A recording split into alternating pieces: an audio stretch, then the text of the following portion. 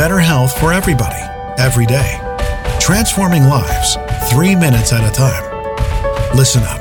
This is your daily health tip from The Good Company.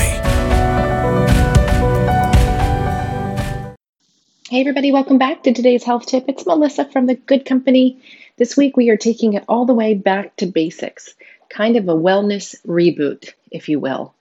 Today I'm going to encourage you to get back out that journal. If you were with me back in January, one of the things that we did was we all bought a blank journal book. You can use it in a variety of ways. You can choose to use it as a gratitude journal and spend a few minutes every morning writing down the things that you're grateful for. You might use it as a habit tracker if you are trying to make some simple changes and better choices. You might use your book to keep track of that. Maybe it's a food journal. Maybe it's a list of your workouts. But I want you to get back to doing something in a book every day. It's a great way to track your progress.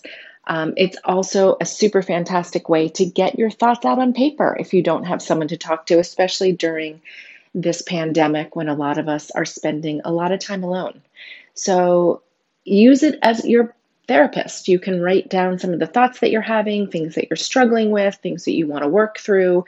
And the other point I wanted to bring to you today, or reason for doing this journaling work over this pandemic, is you will really have a great place to look back on this period, to reflect on the things that you felt and thought and needed to talk about or get out during this time. You know, we go through these things in our lives, whether it's losing someone we love or maybe, narrowly escaping death. We've, had a car accident or an illness and or a pandemic like this, and we're never the same afterwards. There will be no getting back to the way it was, because we are going to be profoundly changed at the end of this. And for most of us, I hope it's in a better way. I think it will be in a better way. I think we will realize the things that we were doing that didn't serve us, the frenetic way of living and racing and rushing. And hopefully this pause and time for stillness will carry through in the future. We won't be overbooking ourselves and running to and fro crazily. But maybe we'll change in other ways. Maybe we'll soften in places that we were hard. Maybe we'll be more open and forgiving and more appreciative of time we're spending with people. Who knows what it will be for you? But I guarantee that if you start writing it down now, you'll have a place to look back to and something to reflect on. So I'm going to do it. I encourage you to do it.